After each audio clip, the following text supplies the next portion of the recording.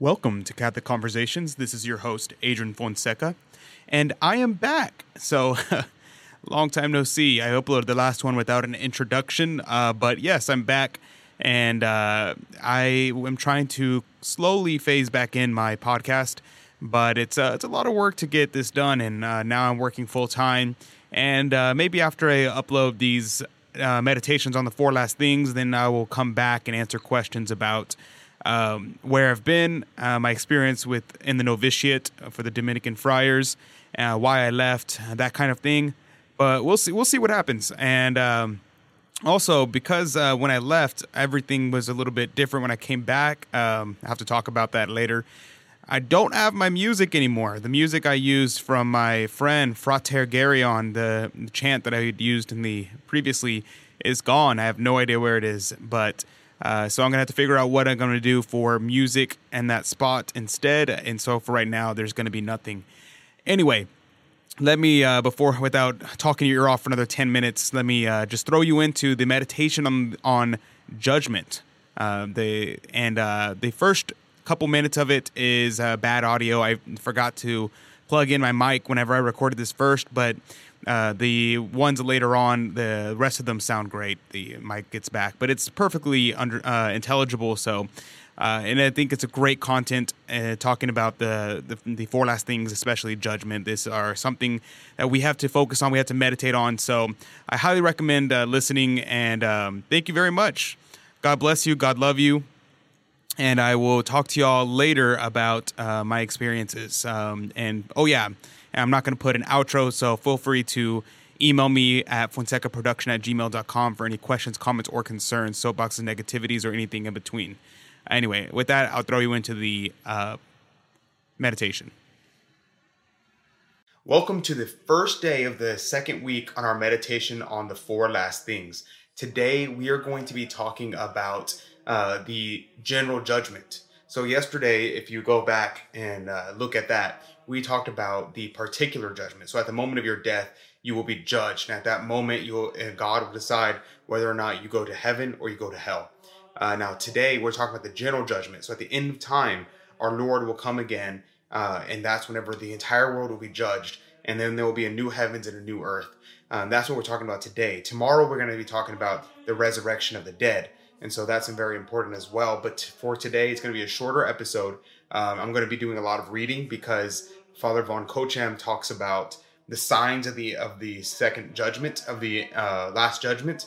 And he talks about what that will look like. What will it look like to be for the end of the world to happen? So these are all his thoughts. And so honestly, I haven't given much thought to these kind of things. So I'll be mostly taking directly from him. And he takes his stuff mostly from scripture and from the church fathers and saints. So that's where he gets his information from. So I'll be reading mostly from what he has to say about it, and I might make comments throughout it, but it should be a shorter episode. All right. To start off, he says, of these signs, so the topic is on the signs that shall precede the last judgment. Of these signs, he himself says, there shall be signs in the sun and in the moon, and in the stars, and upon the earth distress of nations, men withering away for fear and expectation of what shall come upon the whole world. For there shall be then great tribulation, such as hath not been from the beginning of the world until now, neither shall be. And unless those days had been shortened, no flesh should be saved. What an awful announcement. What a terrible prophecy. When God was about to destroy the city of Jerusalem, he announced his downfall by several signs. A comet resembling a fiery sword blazed over the city, and hosts of armed warriors were seen contending in the air. Jerusalem might at the last moment have interpreted aright these signs and done penance unto salvation. But Jerusalem knew not the time of its visitation. If God caused such wondrous signs to appear before the destruction of one single city, will he not announce the approaching end of the world and the chastisement that are to come upon it by awful and terrific signs? There is therefore every reason to believe that a considerable time before the last day, fearful signs will appear in all lands in the heavens. The force of the wind will carry the inhabitants of the earth off their feet and whirl them aloft in the air. Trees will be uprooted, Houses unroofed, long pearls of thunder will resound in the heavens. The flashes of lightning like serpents of fire will light up the sky, and with their forked tongues, playing about the dwelling of mankind, will kindle a general conflagration amid the crash of thunder. The waters of the ocean will be so agitated, their waves will rise mountain high, towering almost to the clouds. The roaring and raging of the storm-swept billows will last for some time. All the beasts of the earth will lift up their voice, and their dismal howls will fill the air, so that the hearts of men will stand still for terror. Yet this is but the beginning of sorrow. Our Lord tells us what will next occur. He describes in these words, "Immediately after the tribulation of those days, the sun shall be darkened, and the moon shall not give her light, and the stars shall fall from heaven, and the powers of heaven shall be moved." The darkening of the sun will take place in the full light of midday, and as its golden rays enlightening the face of nature, rejoice both man and beast. So the sudden withdrawal of its light will cause sorrow and distress to the whole of creation. And this all the more, because the moon will cease to shine, and her gentle, peaceful light will no longer illuminate the shades of night. All the stars also which bespangle the firmament and cast a glimmering on the earth will disappear from their accustomed place. This awful darkness will strike such alarm and anguish to the heart of all living creatures, both men and brutes, that the mourning and lamentation will be universal, with the wail of distress ascending from the dwellers upon earth, and the howls of the evil spirit in the air will mingle in hideous concert, for they will proceed from these signs that the day of judgment is at hand. They know that they will soon have to appear before the righteous tribunal of God. They know that they will be cast down to hell for all eternity. Hence their fury, their rage, their frantic raving. This is what Christ means when he says, "The powers of heaven shall be moved, and the stars shall fall from heaven." Christ himself tells us this will be so. Upon earth will be distress of nations, by reason of the confusion of the roaring of the sea and of the waves, men withering away for fear and expectation of what shall come upon the whole world. And in another place he says, "There shall be then great tribulation, such as hath not been from the beginning of the world until now, neither shall be. And unless those days have been shortened, no flesh should be saved. When this lamentation has lasted for a time, the God of justice will put an end to their misery, and all that is beneath the firmament of heaven shall be destroyed by fire. For fire will fall down from heaven and ignite everything with which it comes in contact. In many places also, flames will spring out from above the ground and terrify unhappy mortals to such an extent that they will not know how to escape from them. Some will seek shelter in cellars and caverns. Others will immerse themselves in rivers and lakes. The devouring flames will spread so fast that the forest will be set on fire, and the towns and villages will be included in the destruction. At length, the whole earth will be on fire, and a general conflagration will ensue, such as never has been seen or heard of. The heat of the raging flames will be so intense that the stones and rocks will melt, and the sea and all waters upon the earth will boil and hiss. All men then living, every beast upon the land, and every fish in the sea will be destroyed in this universal conflagration. This the whole world will be brought to a terrible end, and everything on this earth will be either consumed or purified by the fire. After this has happened, the appearance of the earth will be completely changed. Now, if you want to read the rest of that, the whole entirety of the meditation, you have to go pick up the book, The Four Last Things by Father Von Kochem. And I just cut it out and got the main points here. But this is a terrifying meditation on the Last Judgment. And the good news is that most of us will probably not live to see the Last Judgment. But this is a reality that we have in the Catholic Church, that we believe in the Last Judgment. And not just the Catholic Church, but all Christians. And this is why all Christians should come home to the Catholic Church, because outside of the church, there is no salvation. So you do need to be in the ark. Just like in Noah's day, whenever the waters came and the floods rised, all were wiped out except those in the ark of Noah. And so too today, you need to be in the bark of Peter, which is the Catholic Church. So when the fires rain down from heaven, only the Ark of the Catholic Church will be your salvation. So tomorrow we'll be talking about the resurrection of the dead. So the resurrection of the dead is very important because that applies to all people. So that'll be more relevant to everyone, whereas this will be more relevant to the people who live in the end times. Are we living in the end times? Honestly, in my opinion, I don't think we are living in the end times. I could be wrong. I'm not a prophet, nor am I a son of a prophet. But we could be living in the end times. I personally don't think so, but that is just my opinion. And so so that will conclude our video for today, and I'll end in prayer as always.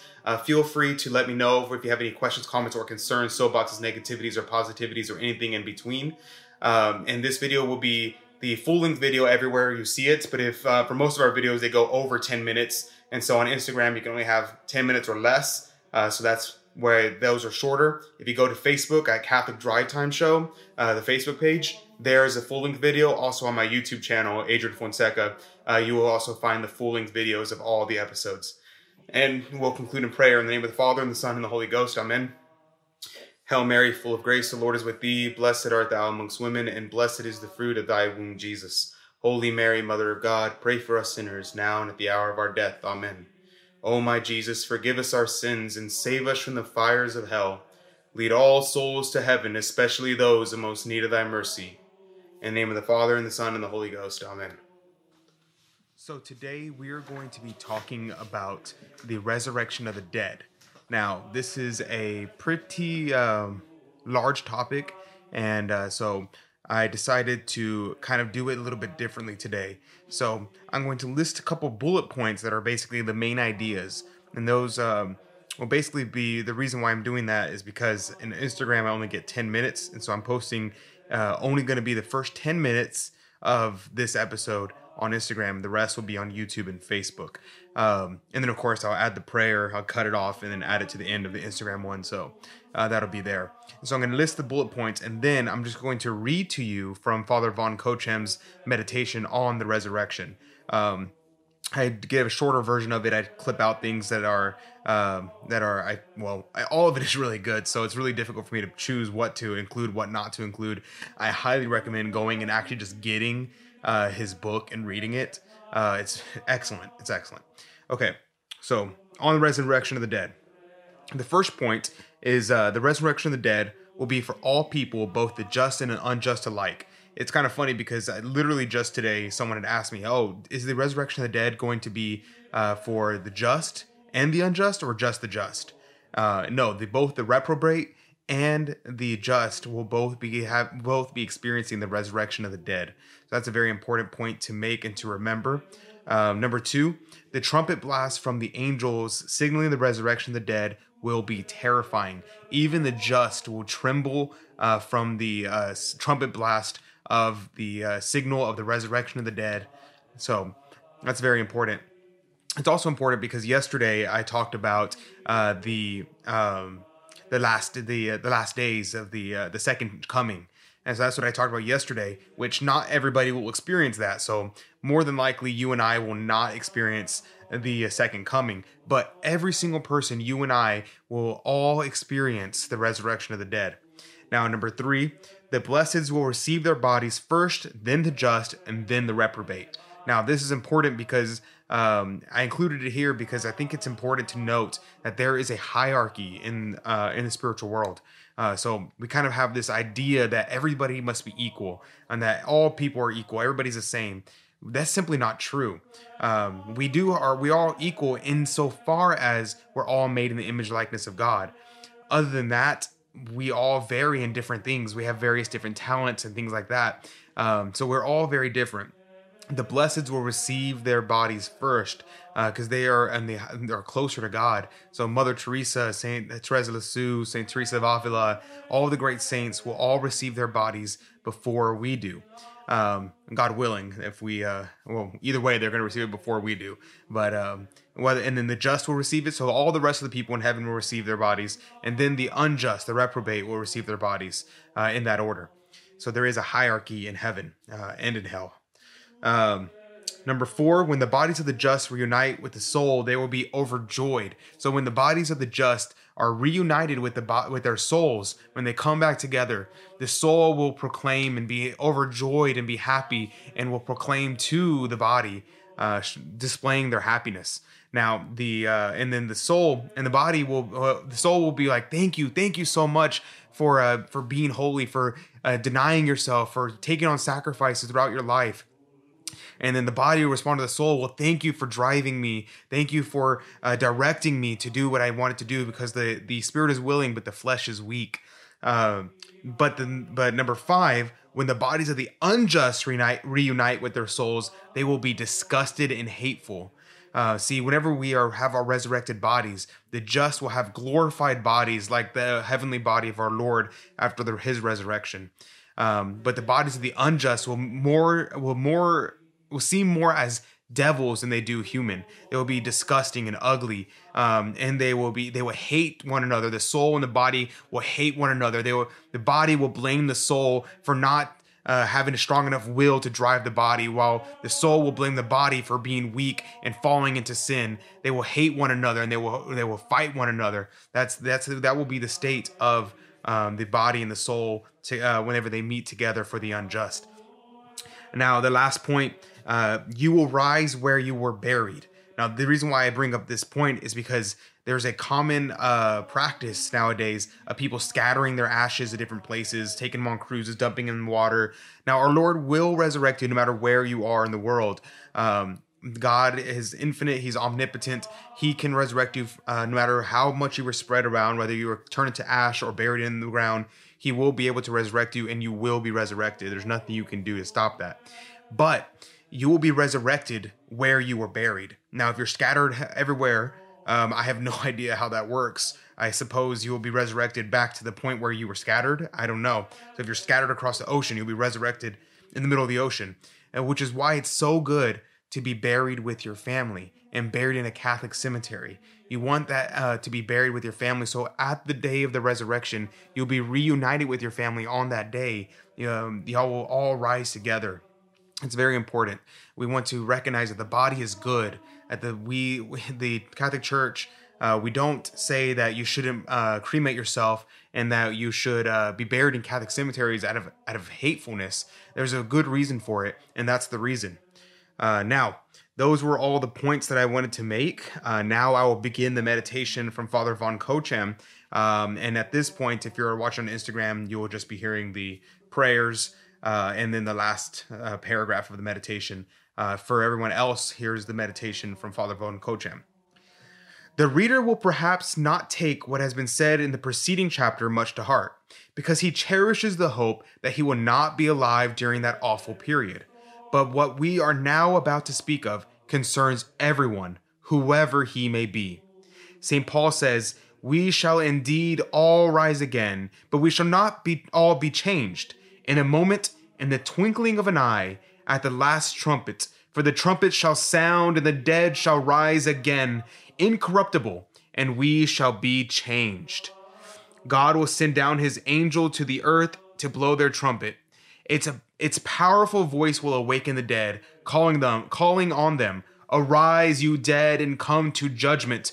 Arise, ye dead, and come to judgment. Arise, ye dead, and come to judgment. Loud, continuous, and most solemn will be the blast of that trumpet. How terrified all the evil spirits and the souls of the lost will be when they hear this call. They will howl and mourn, for that fatal hour has come at last, the hour they have looked forward to so long. And with such unutterable dread, there will be such a commotion in hell, such raving and raging and fury, that one might imagine the devils were all tearing one another to pieces. Alas, alas, they will shriek in their despair. How can we possibly stand before the countenance of our angry judge? How can we possibly endure the shame, the agony that will be our portion? Could we only remain here, how gladly we would do so. Great as are the torments we have now to endure, but vain are all their wishes, futile are all their struggles. The trumpet's blast will echo throughout the world. Now do not pause to ask how this can be, for we know that it will be so on the irrefragable authority of God's omnipotence and his word which cannot deceive. Now, this is important. I'm going to pause and come back to this. This is important. He recognizes, so like people always accuse the church of being anti-science and all this stuff. He recognizes that the things that he's talking about are magnificent. They're miraculous. They're not normal. He's not speaking about these things as if, oh yeah, obviously this happens. He's saying that this is an act of faith, that this will happen. Like he's saying, don't think about it too much because it doesn't make sense. This isn't something that you can scientifically prove. It's something that is a statement of faith that the church has said, and therefore we believe, for the church was instituted by Jesus Christ, who was God. And because he was God, we can trust his word. We can trust what he had to say because he resurrected from the dead. And because we believe in that, we can believe his church, and we can believe that what the church teaches about the resurrection of the dead is true. So he says here, he recognizes this, and he says, do not pause to ask how this can be, for we know that it will be so on the irrefutable authority of God's omnipotence in his word, which cannot be deceived. Now I'll go on further. However long ago the body of a man may have crumbled into dust, whatever changes it may have passed through, every portion and every particle will unite to form again the same body which was his during his lifetime. And the sea gave up the dead and that were in it, and the death and hell gave up their dead that were in them. Even if thou wert pious and shouldest end thy days in the grace of God, yet according to the testimony of Holy Scripture and of the Catholic Church, fear and trembling will lay hold upon thee. And if good and just men are afraid, what will be the fear that thou, poor sinner, wilt feel when the trumpet calls thee to judgment? Wherefore amend thy ways and make thy peace now with thy strict judge, by works of penance while there is yet time, now in order that thou mayest prepare thyself for that terrible hour of resurrection. We will describe first the resurrection of the good, and then that of the reprobate. Awakened by the solemn sound of the trumpet, all the souls of the just will come down from heaven, and accompanied by their guardian angel, betake themselves to the spot where their remains were interred. Their graves will be opened, and in them the bodies will be seen lying incorrupt, but yet lifeless. The body of every good man will rest in their grave as if he were asleep. It will be blooming as a rose, fragrant as a lily, shining as a star, fair as an angel, and perfect in every member. What will the soul say when she beholds the body appertaining to her lying before her in such beauty? She will say, Hail, blessed and beloved body, how I rejoice once more to rejoin thee. How lovely thou art, how glorious, how pleasing, how fragrant. Come to me that I may be wedded to thee for all eternity. Then through the power of God, the body will be reunited to the soul, and in that same instant return to life. Then the holy guardian angels will congratulate these blessed beings and exult with them over their joyous resurrection. In all cemeteries, the places where many persons are buried, the blessed will rise first with resplendent glorified bodies, that they will take the precedence over the others, may be gathered from Christ's words when he says, Wonder not at this, for the hour cometh, wherein all that are in the grave shall hear the voice of the Son of God, and they that have done good things shall come forth to the resurrection of their life, but they that have done evil unto the resurrection of judgment. The resurrection of the wicked will follow immediately upon that of the just, but oh, how different will it be! In every burying ground, all the lost souls will assemble whose bodies have been interred there, and they will be compelled again to assume them and reunite themselves to them. But what will be the reluctance and the disgust wherewith they will do this? When the soul sees her own body, she will shrink back from it with the utmost repulsion. So hideous will it be that she will feel that she had rather go straight to hell than again unite herself to it. For the bodies of the reprobate will resemble devils more than men. So frightful, so loathsome, so offensive they will be. Yet however the soul resists and opposes the reunion with her body, now so hideous, she must submit to it, for God compels her to it. Who can depict the despair that takes possession of the body when reanimated by the return of the soul? It awakens to a consciousness that is lost forever. With a shriek of rage, it will exclaim, woe is me to all eternity. Better were it for me 1,000 times never to have been born than to have come to the resurrection of misery. Then the soul will rejoin,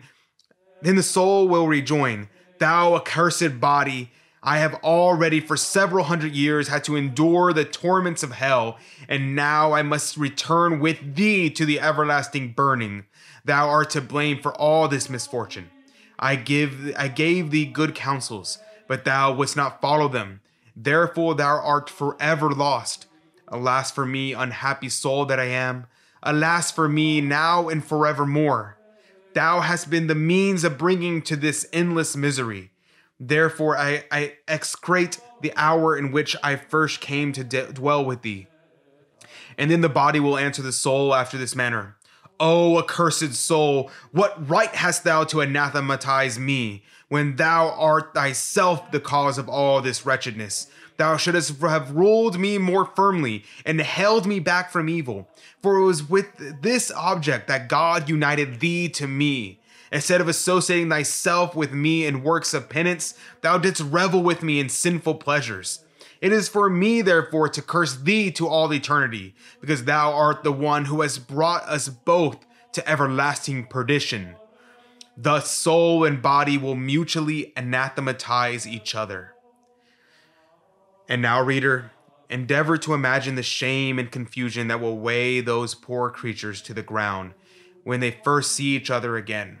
Husband and wife will meet, brothers and sisters, parents and children, friends and acquaintances, those who have lived in the same town or the same village and have known each other from childhood. Their shame will be so overwhelming that they would prefer to endure any physical torture than be exposed to it. And their bodies will be so hideously ugly, so disgusting in appearance, that they will shudder at the sight of one another. Who can describe the mourning and lamentation that will prevail amongst those hapless creatures? Their misery is indeed unutterable. Bethink thyself, whoever thou art who readest or hearest this.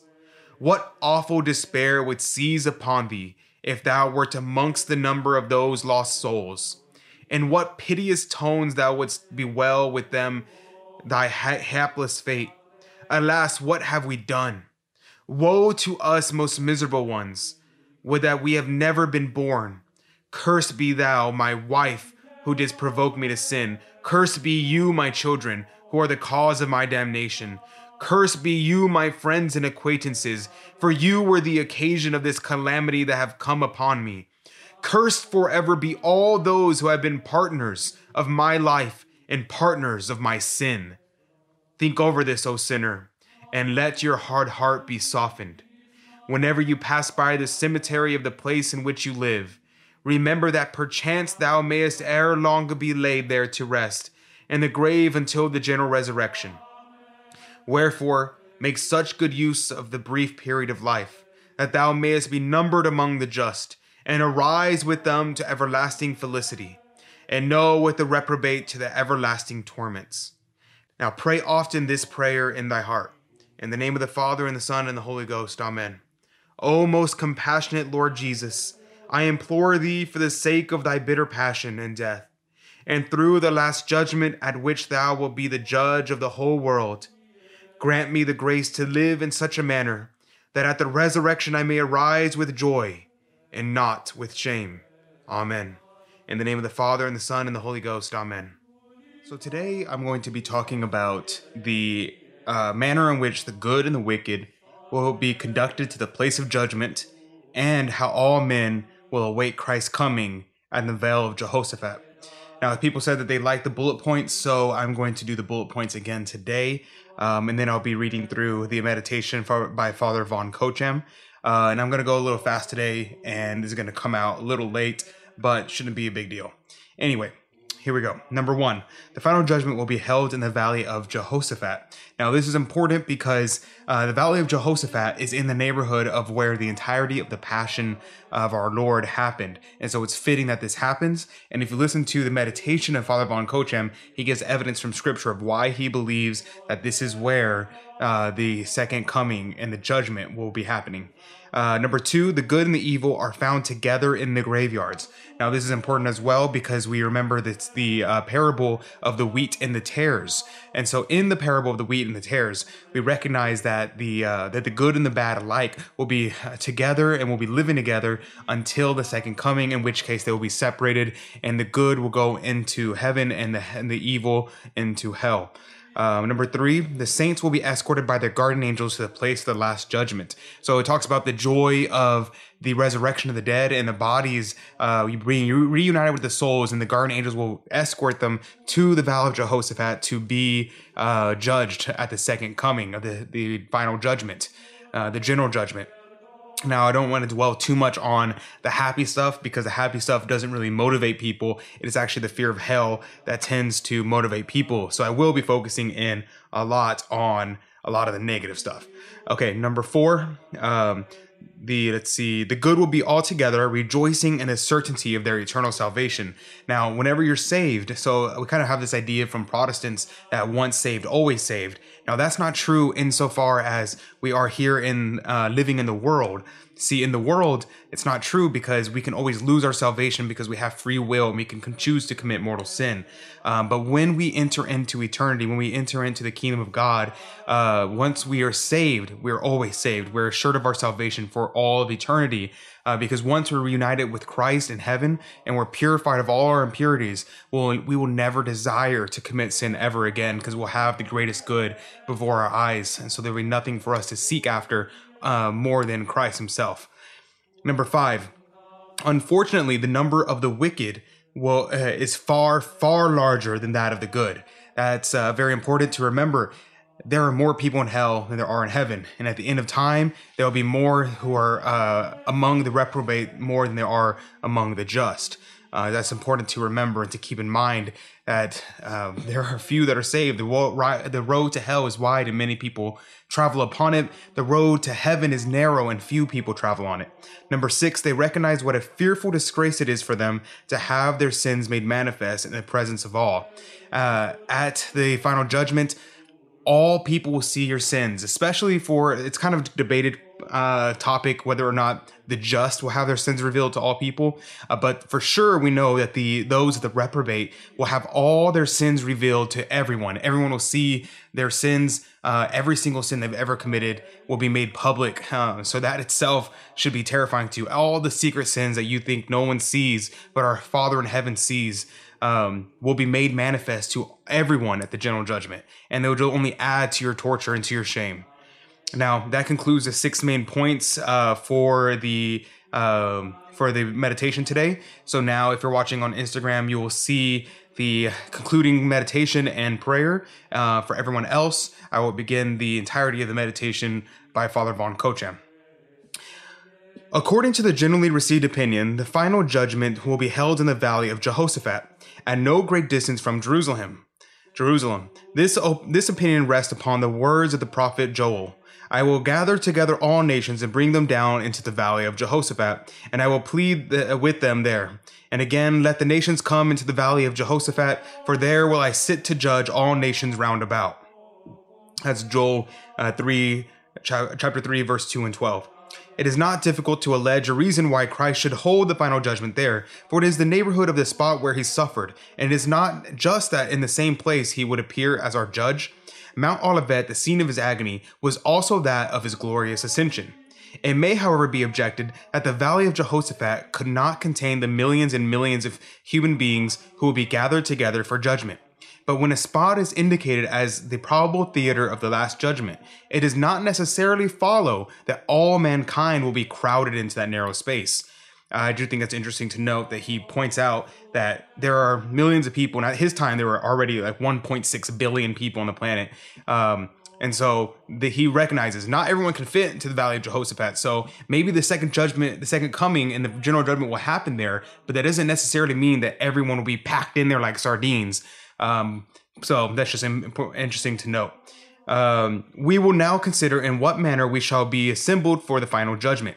If the good and the evil are found together in the graveyards and elsewhere, that will come to pass which our Lord predicted. So shall it be at the end of the world. The angels shall go out and shall separate the wicked from among the just. And for since the good are laid to rest amongst the wicked, it follows that at the resurrection they will be found amongst the wicked. Accordingly, after the general resurrection, the holy angels will come and separate the elect from the reprobate. St. Paul, speaking of this, says, "For the Lord himself shall come down from heaven with commandment, and with the voice of an archangel, and with the trumpet of God, and the dead who are in Christ shall rise first. Then we who are alive, who are left, shall be taken up together with them in the clouds to meet Christ into the air. All the good, this is to say, will be carried on the clouds with splendor, and great glory by the angels to the place of judgment. Now imagine to thyself what a beautiful sight it will be when the saints with their glorified bodies shining like burnished gold in the sunlight will be transported through the air, escorted by their guardian angels. With what exultation and rejoicing will they pass on their triumphal way? We all now consider how the wicked shall be transported to the Valley of Jehoshaphat, and what will await them there. Alas, their doom is so sorrowful that I can scarcely venture to describe it in detail. What will these unhappy sinners think? What will they say when they see the holy angels taking the elect from their midst and carrying them with glory and splendor through the air? The wise man gave us the insight into their thoughts when he tells us, "These seeing it shall be troubled with terrible fear, and shall be amazed at the suddenness of the unexpected salvation of the just, saying within themselves, repenting and groaning for anguish of spirit, These are they whom we had sometime in derision, and for a parable of reproach. We fools esteem their life madness, and their end without honor. Behold how they are numbered among the children of God, and their lot is among the saints. How it will grieve them to behold those whom they formerly despised so utterly, now honored and beloved by the angels of God, and conducted by them in glory and triumph to meet Christ. And they who once made such a display of their riches, who despise all their fellow creatures in their arrogant pride, now stand amongst the fallen angels, poor, miserable, condemned. When the angels have escorted all the elect to the Valley of Jehoshaphat, they will proceed to drive all the reprobate thither.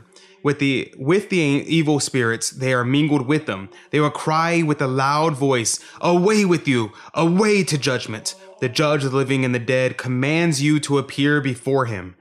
All mankind, every human being who has ever lived upon earth, as well as all the rebellious spirits who were cast out of heaven, will be compelled to appear here before the judgment seat of Christ. Who can attempt to enumerate these countless multitudes? The number of the earth's inhabitants living at this present moment, the time of Father Van Kochum, now it's 7 billion, but for his present moment, amounts to 1.4 billion people. This vast multitudes will have disappeared in less than half a century, and another generation, no less numerous, will have taken their place and filled the earth anew. So it will go on and on until the last day. What countless hosts there will be arranged before the judgment seat of Christ.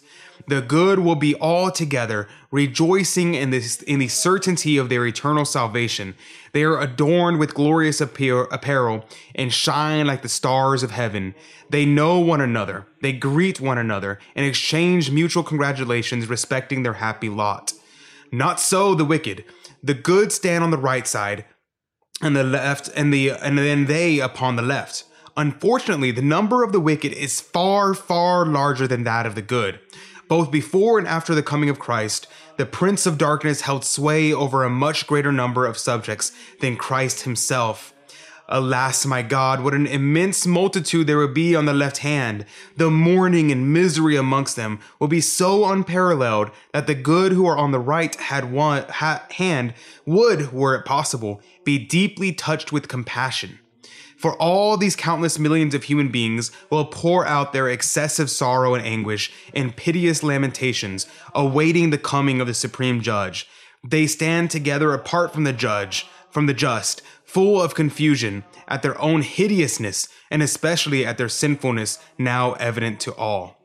Yet above and beyond all this misery is the consternation that prevails on account of the coming of the judge. It is beyond the power of words to express, for now these unhappy creatures first become fully aware how terrible are the judgments of God, which they during their lifetime heeded so little. Now, for the first time, they recognize what a fearful disgrace it is for them to have their sins made manifest in the presence of all the angels and saints, in the presence of likewise of the devils and of the lost. Now, for the first time, they are conscious of the awful nature of the sentence they will be passed on them by the judge, whom they have often insolently set as naught. These and many other things contribute to imbue them with such unutterable dread of the coming of their judge, that they quake in every limb with terror, and almost swoon away with apprehension and alarm. They will say to one another in plaintive tones, "Alas, what have we done? How terribly we have deceived ourselves. For the sake of a few and transitory joys of earth, we must undergo an eternity of anguish. What good are all the riches, the voluptuous pleasures, the pride, the honors of the world to us now? We fools have trifled away celestial and eternal goods for the poor and the paltry things of earth. Alas, what will become of us when our judge appears? Yea, mountains fall on us, and yea, hills cover us. For truly it would be less intolerable for us to be crushed under your weight than to stand before the whole world covered with shame and confusion, and behold the wrathful countenance of the just judge. What a piercing cry of anguish these unhappy creatures will utter.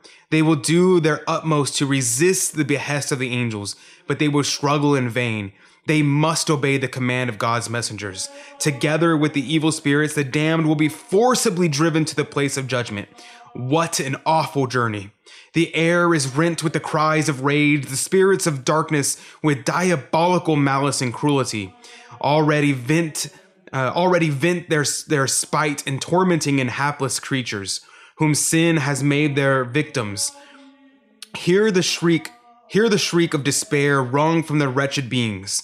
Fools that we were, thoughtless fools, whither has the path of transgression led us? Alas, it has brought us to the severe tribunal of God. Unhappy sinner, whoever art thou that readest this book, do not flatter thyself with the vain hope that this description of the misery of the lost is exaggerated. They will complain 1,000 times more loudly, and their pain and misery will be unutterable. Avail thyself of the short and precious season of thy earthly existence. Do penance. Do now all that thou wouldst desire to have done at the day of judgment. Ask of God grace to amend thy sinful life, in order that the day of Christ's coming may not be a day of unspeakable terror to thee. Listen, O sinner, to the sorrowful lamentations and self-accusations of these poor creatures. Beware, lest thou too shouldest be of their number. Pray God to preserve you from so shocking a doom, and say, Most merciful God, remember at how great a price thou didst purchase me, and how much thou didst suffer for me. For the sake of that inestimable price, do not permit me to be lost. Rescue me, number me among the sheep of thy fold. With them I will then praise and magnify thy loving kindness to all eternity. In the name of the Father, and the Son, and the Holy Ghost, amen. My God, I acknowledge that by my sinful life, I have deserved to be banished from thy presence forever. Yet I sincerely repent of my sins and pray thee for the grace of a true conversion, so that I may not await thy coming among the number of the lost. Amen. In the name of the Father, and the Son, and the Holy Ghost. Amen. So today I want to talk about we're still talking about the judgments right now. We kind of having to condense it a little bit, so I'm going to talk about, I might skip a few sections of it. If you want to read the entirety of the book, I still recommend getting Father Von Kochem's The Four Last Things. It's excellent. So I still recommend doing that. And we're going to have to truncate the judgment. And next week we'll be doing the meditation on heaven, but I'll try to get as much done as possible. So today, 5 points to cover. And then after that, I will read from Father Von Kochem directly, and we'll discuss that. So number 1, the heavens will be open, and the sign of Christ's triumphant victory, the sign of the Holy Cross, will be carried down by a host of angels and exhibited to the whole world. So that's point number 1 that needs to be recalled. See that we recognize that there will be a sign at the end of the time that's going to appear in the sky, and that will be the sign of the cross. And it won't just be a sign of the cross, like kind of like what we do like that. It's going to be the actual cross itself. It's going to be the cross that Christ was crucified on. Okay, number 2. Although the cross whereupon our Lord suffered is now divided into innumerable little pieces, into particles even, yet by divine power it will once more form a complete whole. Now, this is also important because we see now today, it was true in Father Von Kochem's time, and it's true even more so today. There are so many churches that have pieces of the true cross. They cut off tiny slivers where you get the piece and you look at it and you're like, oh, okay, I see the true cross there. They start splitting it up and they spread it to churches all over the world. In fact, my parish, Annunciation in Houston, has a piece of the true cross there. And and Father Felix there blesses people with the relic of the true cross many times a year. So what it's saying is, all the pieces, just like how in our resurrected bodies, no matter where our bodies have been spread out throughout the world, God will unite our bodies together again at the end whenever we are resurrected, no matter how much our bodies have been decayed. And so too with the cross, our Lord will bring back together his cross to be the sign. And he'll do that by way of the angels. Numero 3. The angels will carry all the other instruments of the passion. And so you will see, first and foremost in the sky, you will see the cross, but also all the instruments of the passion, the hammer, the nails, the whips, the rod that was struck, the crown of thorns, all the instruments of our Lord's passion will be brought forth in a procession of relics of our Lord's passion. And that will stir in our hearts such terror and sadness of seeing the instruments of our Lord's pain. And you can also see this kind of prefigurement of this when you look at the icon of Our Lady Perpetual Help. You'll see in the top 2 corners the angels carrying the instruments of our Lord's crucifixion. Now, number 4, then the bitterest remorse will fill the heart of the wicked. But this remorse, how great and how deep soever it may be, will be futile because it comes too late. Okay, so whenever we see the things that are coming towards us, now this is incredibly important.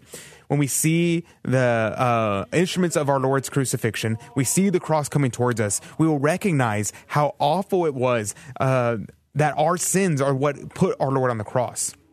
Now, Father Von Kochem has quite a bit to say about this particular part, and I recommend going and listening to the entirety of it, which you can find at the Catholic Drive Time Facebook page or my personal YouTube channel, Adrian Fonseca. So you, at this time, you're going to stir in your heart this kind of sadness and depression. You're going to feel like you're going to be remorseful, but it's going to be too late. There is no more repentance at this point. You will not be saved. And then those who are saved already, the just, will also feel the same repentance and same remorse of ever having offended God. But it won't be a depressing kind of feeling. It won't be an abandonment of hope. Instead, you'll still have sadness, but it won't be the same. The example that Father Von Kochem gives in his meditation is the example of Judas. Judas felt remorse at the end of his life, but instead of repentance, he committed suicide. So this is kind of what he kind of compares it to. He also gives the comparison of Cain from the story of Cain and Abel, if you're familiar. So I recommend going and listening to that. Number 5, what thou would you say if you did perceive that had been the cause of Christ's suffering and had crucified him by your sins? So he's asking you, meditate on what you would say if our Lord appeared to you today. If he came to you and said, "Tell me, how do you feel? What do you think about the fact that it is actually your sins that has put me on this cross, that has caused me all this torture? You're the reason that the whips scourged my back bare. You're the reason that the rod struck my head, driving the crown of thorns deeper through my skull. What would you say? What would you think? That's the meditation that Father Von Kochem has asked us to make while on this section. So this was where this part will end. If you want to hear, I'm going to grab, if you're watching on Instagram, you'll see I'll grab the prayer and move it here. Otherwise, I am about to go into the actual reading of Father Von Kochem's meditations. When all mankind are assembled in the valley of Jehoshaphat, the prediction of our Lord will be fulfilled. Men withering away for fear and expectation of what shall come upon the whole earth. For they will be in such anxiety and terror and anticipation of the approaching judgment that if such a thing were possible, they would faint away. They will look up to the heavens continually with fear and trembling, and every moment that the coming of the dreaded judge is delayed will serve to increase their apprehension of this advent. At length the heavens will be opened, and the sign of Christ's triumphant victory, the sign of the Holy Cross, will be carried down by a host of angels and exhibited to the whole world. These are our Lord's words in regard to this mystery. The powers of heaven shall be moved, and then shall appear the sign of the Son of Man in heaven, and then shall all tribes of the earth mourn. The Catholic Church teaches us what this sign will be, which is to appear in heaven. The sign of the cross will appear in heaven when the Lord shall come to judgment. All the fathers concur in interpreting this sign, which will be displayed in the heavens, as the cross of Christ. Although the cross whereupon our Lord suffered is now divided into innumerable little pieces, into particles even, yet by divine power it will once more form a complete whole. It will be carried down from heaven by the angels with solemn pomp, and the angels who bear it will be followed by others, who, as the angelic doctor St. Thomas Aquinas maintains, will carry all the other instruments of the Passion. That is to say, the pillar, the lance, the scourges, the hammer, the iron glove, the dice, the scarlet robe, the white robe, the seamless tunic, the holy winding sheet, the vessel containing myrrh, and all the other instruments that were employed during the Passion. And the object of this will be to manifest to the whole world how many and manifold were the pains Christ suffered for our sakes. Now, when all mankind behold the Holy Cross and all other sacred instruments of the Passion, shining like the sun at midday, for the cross of Christ will gleam with the light of unexempled brilliance. Those who are waiting below will stand in trembling fear and woeful lamentation, for the sight of the Holy Cross and the other instruments of torture will recall to their mind all the grievous pain that our Lord endured. And indeed, it's so forcible and vivid a manner that his whole passion will seem to be reenacted before them. Then the bitterest remorse will fill the heart of the wicked, but this remorse, how great and how deep soever it may be, will be futile. It comes too late. This remorse is the companion of despair. In their anguish of soul and in their despair, they will exclaim with Cain the fratricide, "My iniquity is greater than I may deserve pardon." Or with Judas, who betrayed his Lord and Master, "I have sinned in betraying innocent blood."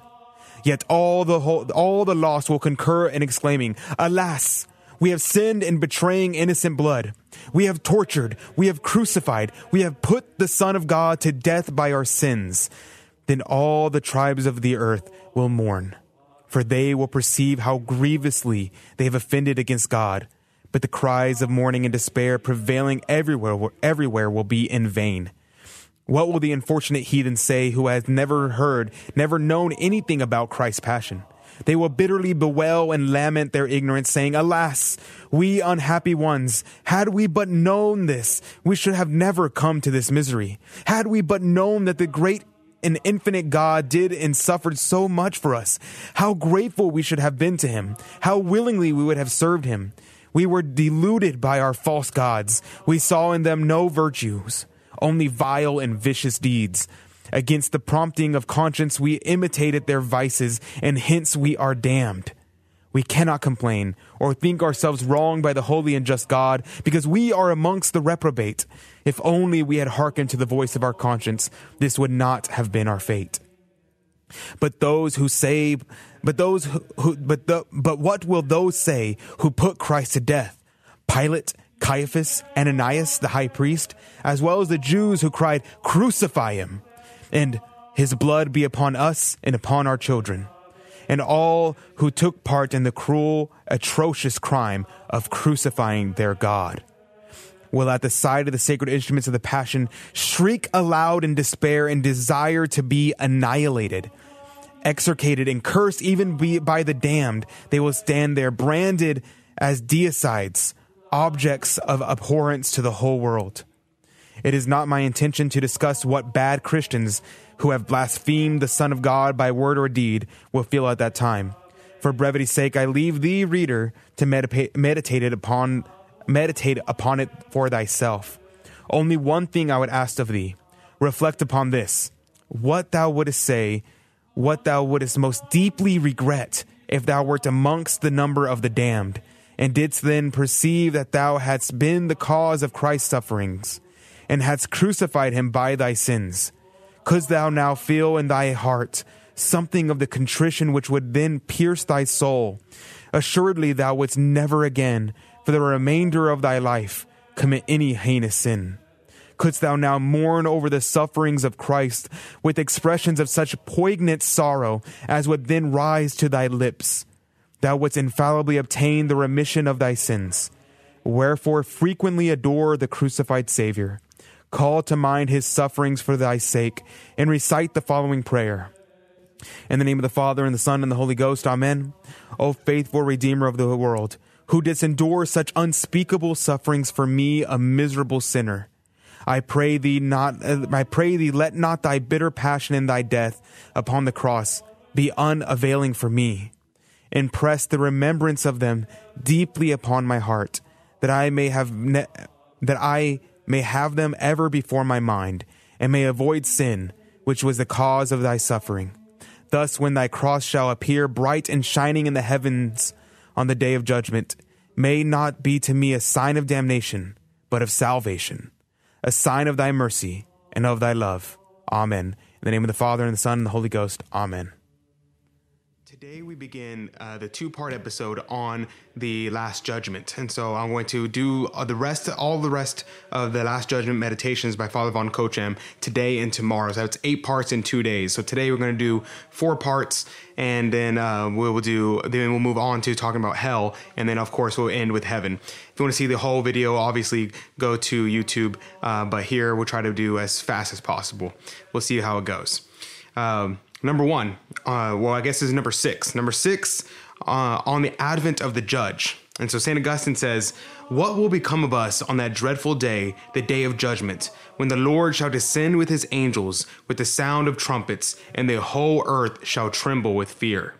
Now, this is important because we see how people throughout the Old Testament and throughout Scripture, we see that whenever an angel appears, everyone is terrified. People are trembling, people fall down on their faces, and people are terrified of angels whenever they appear. How much more will they be terrifying when our Lord comes in his glory to judge us? If that's how much we fear the angels whenever they appear, how much more when we see the glory of God at the Last Judgment? And this is even more clear whenever we look at like Mount Tabor, for instance. When Moses ascends Mount Tabor, he comes down and his face is glowing, that he has to wear a veil over his face. And he wasn't even allowed to look at the face of God himself. He had to look at his backside. And so how much more will it be whenever we see the glory of God, this glory of the Son coming down for the judgment? Here is the prayer that Father Von Kochem had for this section on the advent of the judge. O God, Almighty Judge of all men, thou wilt descend from heaven at the last day with the great power and majesty, to act in thy character of judge. In the thought of thy coming causes me to quake with fear. Inspire me now, I beseech thee, with salutary fear, so that I may avoid sin, and may not merit to be crushed by thy just anger. Amen. Number 7, and point number 2, on the manner in which Christ will take his place on the judgment seat. Now, St. John Chrysostom corroborates a statement of St. Augustine saying, everyone will then be filled with astonishment, with apprehension, with terror, for even the angels will be so afraid. Now, this is the point that he's making. He's making the point that on the judgment day, whenever our Lord comes to judge us, we will be so terrified. Even the angels who have never sinned will be terrified at the judgment whenever our Lord looks upon us with judgment. That it will be so terrifying and so awe-striking. Even the angels will be awestruck, will be terrified, will be fear and trembling. And so even further it will be for us, for the sinners, even the just will be terrified. He goes on to say, how solemn and how sublime a scene will then be enacted. Oh my God, when all the millions and thousands of millions of angels, together with the blessed invisible form, will prostrate themselves upon the ground, and the evil spirits with their unhappy victims and all the damned will be forced against their will to adore Christ and acknowledge him as their God and judge. These wretched creatures will fall on their knees and bend their heads down to the earth, not daring to raise their eyes, lest they should encounter the angry glance of their judge. They will lament and bewail, filled with unutterable consternation and dismay. Gladly would they have the earth open and swallow them up. Nay, they would, if it were possible, cast themselves down into a bottomless abyss rather than suffer such humiliation. He talks about how at the judgment seat, when all the angels are surrounded, all the saints are surrounded, and you are judged and your deepest sins are revealed to all mankind, you will be so humiliated. And if you were among the damned, it'll be even worse. You would willingly cast yourself back into hell rather than be at the judgment seat of God. This should inspire great fear in us. So then I'll close out in this section on a prayer from Father Von Kochem. Then we'll move on to the next section. O most just judge, look down, I beseech thee, from thy throne in heaven upon me, a poor sinner, and for the sake of thine infinite compassion, be merciful to me in the day of final judgment. I know that I shall not be able to stand in that dread day, but by thy just sentence I shall be condemned to eternal damnation. Yet I know also that if a sinner employs mercy for mercy of thee in the time of grace, it will not be denied him. Therefore I entreat thee with deep humility and contrition, through thy bitter passion, that thou wouldst pardon my sins and pass a lenient sentence upon me in the day of judgment. Amen. The next point, on the reasons why Christ appeared on the day of final judgment will be terrible, and on the heinousness of mortal sin. Now, what basically this point is trying to say is that the offenses against Christ will be so great that his justice will be great as well, will be terrifying. This is important to note because we kind of have this idea of Christ that he's this soft, loving person, very kind and not judgmental, that does not condemn. This is kind of the idea that we have of the Son. Yet we know that this time of forgiveness, of mercy, will come to an end. Because right now we're living in a time of mercy where God presents himself in the Blessed Sacraments, where he presents himself in the Incarnation. But at the judgment seat, he will present himself in glory. And so at that point, there is no more mercy. It is only justice. And why is this? It's because of our great sins and because we have offended an infinite God and we deserve an infinite punishment for it. Now, the meditation on this from Father Von Kochem really struck me at the heart, so I might do a shorter video just reading that later, because this particular part really struck me, and I wanted to talk about it, but not enough time here. So I'm going to go on to read. Woe then to us poor sinners, then for the first time we shall appreciate aright what we have done and how deeply we have offended God by our grievous sins.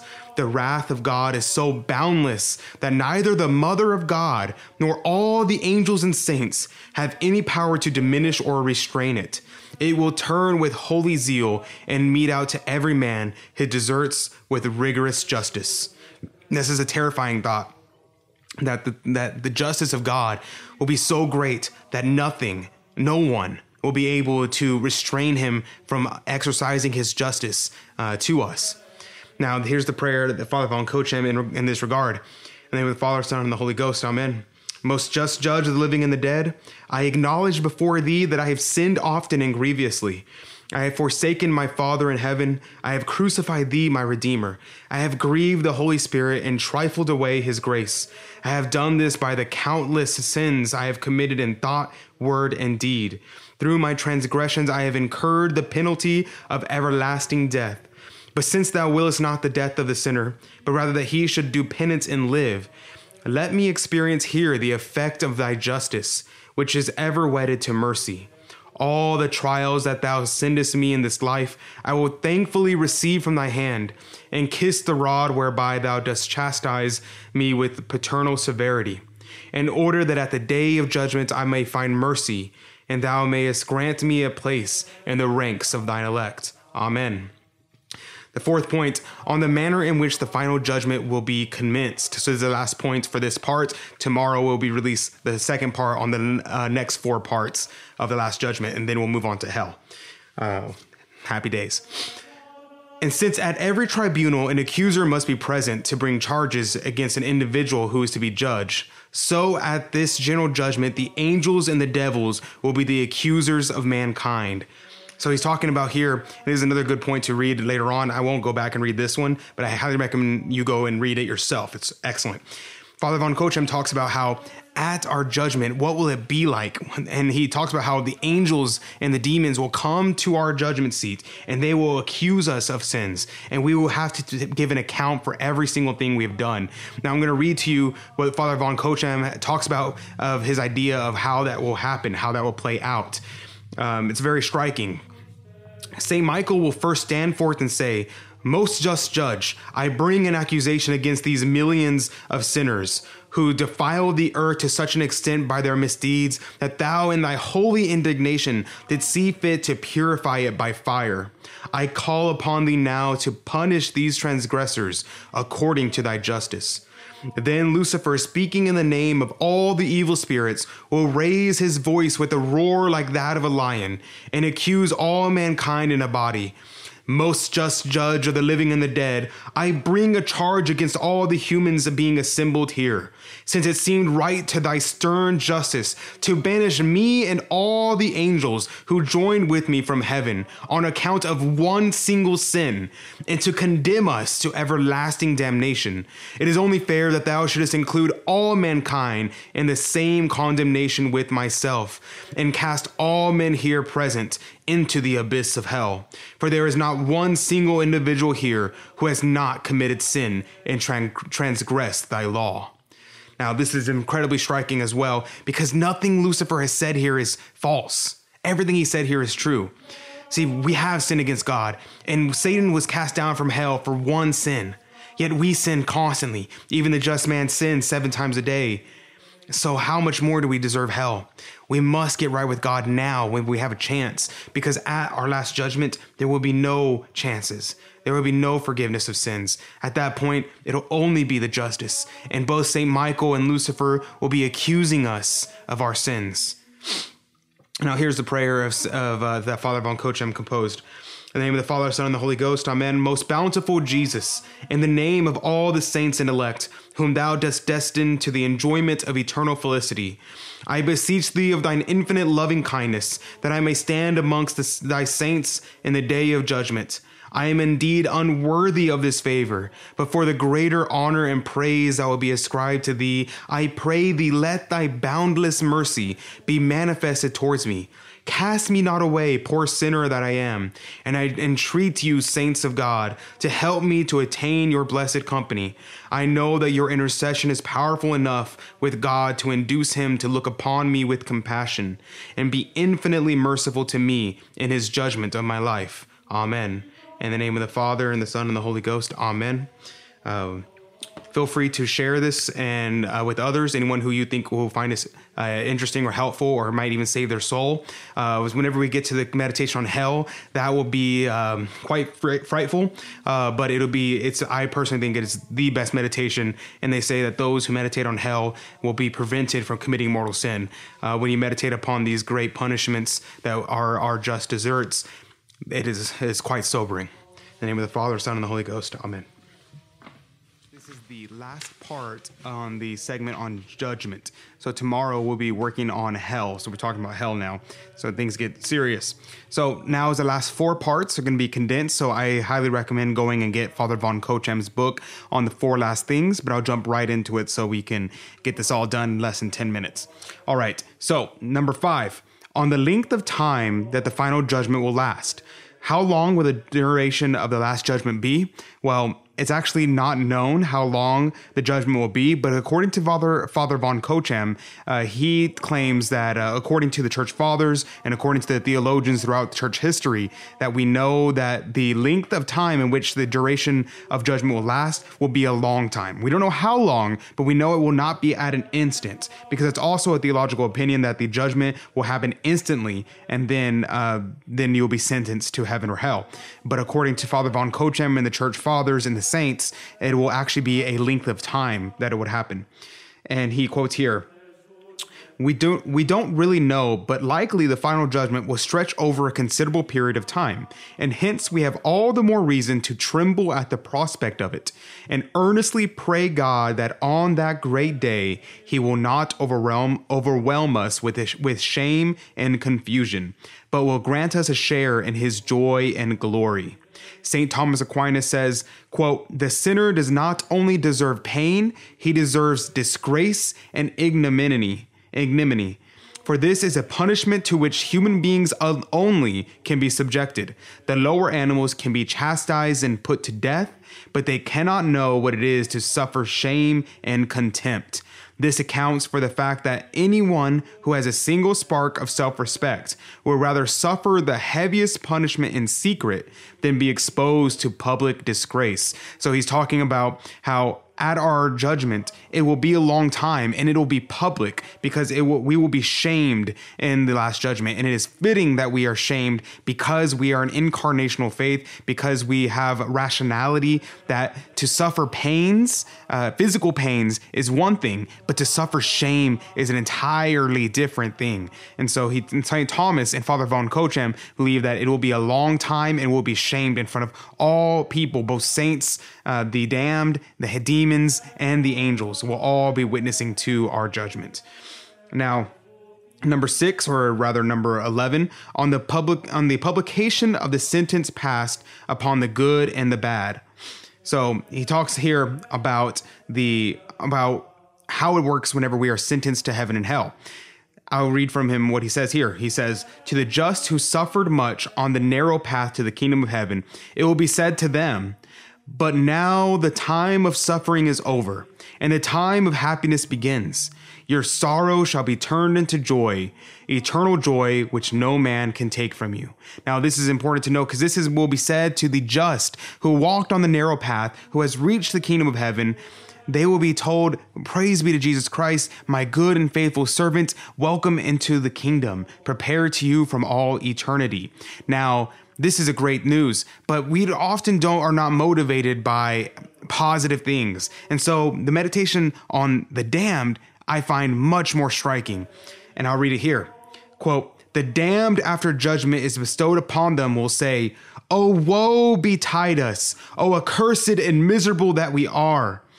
We must now be banished from the presence of God and of the saints to all eternity. We must burn forever and ever with the devils in the fires of hell. Depart into the everlasting fire. Oh, what an awful sentence from the lips of our judge. Everlasting burning, everlasting torment, no hope of rescue. Woe betide us, wretched sinners. Woe betide us. Woe betide us." Almost, and then so we go on to so this is the reaction of the souls that are condemned. They will cry out for mercy, but they will receive none. Here's the prayer that Father Von Kochem composed here in regards to this meditation. In the name of the Father, and the Son, and the Holy Ghost, amen. O most merciful God, thou hast told us by the lips of thy prophet, "In an acceptable time I will hear thee, and in the day of salvation I will help thee. Behold, now is a day of salvation, wherefore I call upon thee with the utmost confidence. And from the bottom of my heart I beseech thee that thou wouldest grant me grace and help in proportion to my necessities, that I may not finally be cast away. For the dead praise thee not, O Lord, neither those that go down into hell, but the living who live in thy presence will extol thy holy name forever and ever. Amen. The next section is on how the damned will ask in vain for mercy, but will be cast down into hell. So the time for mercy is now. At the last judgment, we can no longer ask for mercy. So ask mercy for now. Go to confession, repent of your sins, because the time is short in which we have time for God's mercy. And I'll read here from what Father Von Kochem says. When the lost souls perceive that there is no remnant of hope, that their terrible sentence of condemnation may be mitigated, they will in their despair pour out horrible imprecations. Cursed be the parents who gave us birth. Cursed be all those who led us into sin. Cursed be all men who have lived with us upon this earth. Cursed be he who created us. Cursed be the blood of Christ, wherewith we were redeemed. Cursed be all the saints of God. Now, this is a very powerful statement that the damned will say whenever they realize that all hope is lost. There's no more time for mercy. There's no more repentance. They will curse the name of God himself. And how will the just judge respond? Now, this is the words that Father Von Kochem says will be on the lips of our Savior whenever this happens. What will the divine judge do when he hears them revile God in this shocking manner? When he himself, standing before the Jewish council, acknowledged that he was the Son of God, the high priest Caiaphas rent his garments and cried with a loud voice, "He hath blasphemed. Now you have heard the blasphemy. What think you?" And the people answering said, "He is worthy of death." The same scene will take place now, only it will be 1,000-fold more terrible. When Christ hears these blasphemies, he will exclaim in holy indignation, "They have blasphemed God. They have cursed me and my saints. You have heard it yourselves. Now, what think you?" Thereupon all the angels and saints will answer, "They are worthy of eternal death, of the everlasting pains of hell. Away with them to the place of torment. Away with them into everlasting fire." Reflect upon this, O reader, reflect upon it often, and do not fritter away thy life in idle pleasures, but look to it that thou save thy soul. Call upon God with all the fervor of thy heart, and beg him to grant thee a favorable sentence in the day of final judgment, saying, "Most just God and judge of all men, many times and grievously I have offended thee, and I have not to expect from thy justice but severe chastisement. Yet I now confess my misdeeds, I repent of them and abhor them, and I firmly propose from this time forth to be ever faithful unto thee. Wherefore I beseech thee mercifully to pardon my sins, in order that I may escape eternal death and may attain everlasting felicity. Amen." Now, I highly recommend going and reading this chapter specifically. I skipped a ton of stuff here on the meditation on being cast down into the abyss of hell, to have the millstone tied around your neck and cast down not into the depths of the sea, but into the depths of hell. Now, this is very important. I highly recommend going and reading it. And I'll go on to number 13. How the blessed will go up into heaven after the judgment. Now, this I will keep as a short meditation because, like I said before, people are much less motivated on the glorious things of heaven and much more motivated on the terrifying things of hell. So quickly, I will go over a meditation on the glories of the entering into the kingdom of heaven. But if you want to go read the full length of it, I highly recommend going and doing so. But here, the meditation is on the choirs of angels that bring up the elect. Now, it talks about the choirs of angels. See, there's different choirs of angels. You have angels, archangels, thrones, dominions, principalities. I'm forgetting some seraphim, cherubim, and I'm trying to think powers, principalities. I might have said that already. But all the different choirs of angels will bring up the glorious saints into heaven. First, it's said that the angels, the lowest form, which are angels, will bring up the infants that were baptized and died in infancy, and they'll bring up those who converted on their deathbed. The archangels will then bring up the married people and those who have lived a holy life as a layperson, and then so forth. You'll have the higher ups bringing up until you reach the highest, which will be the apostles and those who followed Christ as his disciples while he was alive. And so these you'll see the rankings there in the Father Von Kochem's text, and I'll conclude with his meditation Here, quote, "Dost thou not desire, O pious Christian, to dwell with the redeemed and enjoy the unspeakable delights of the city of God, the heavenly Jerusalem? Assuredly, thou dost desire it. We, all of us, have within us a powerful impulse, an ardent longing for happiness and enjoyment. Oh, seek not after that happiness. Strive not to secure the enjoyment for which thy soul thirsts in the valley of tears. Lift up thine eyes to the land that is above. Let that be thy goal, and one day thou shalt ascend up on high with jubilant songs. God grant to thee and to me, reader, that by his grace this happy lot may be our portion."